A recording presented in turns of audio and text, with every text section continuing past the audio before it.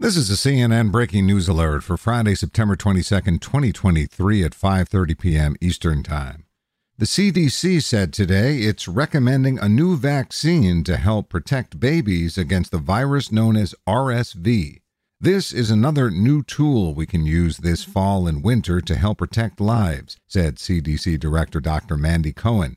She continued, I encourage parents to talk to their doctors about how to protect their little ones against serious RSV illness using either a vaccine given during pregnancy or an RSV immunization given to your baby after birth. For more CNN audio news, go to cnn.com/audio, cnn.com, or the CNN app.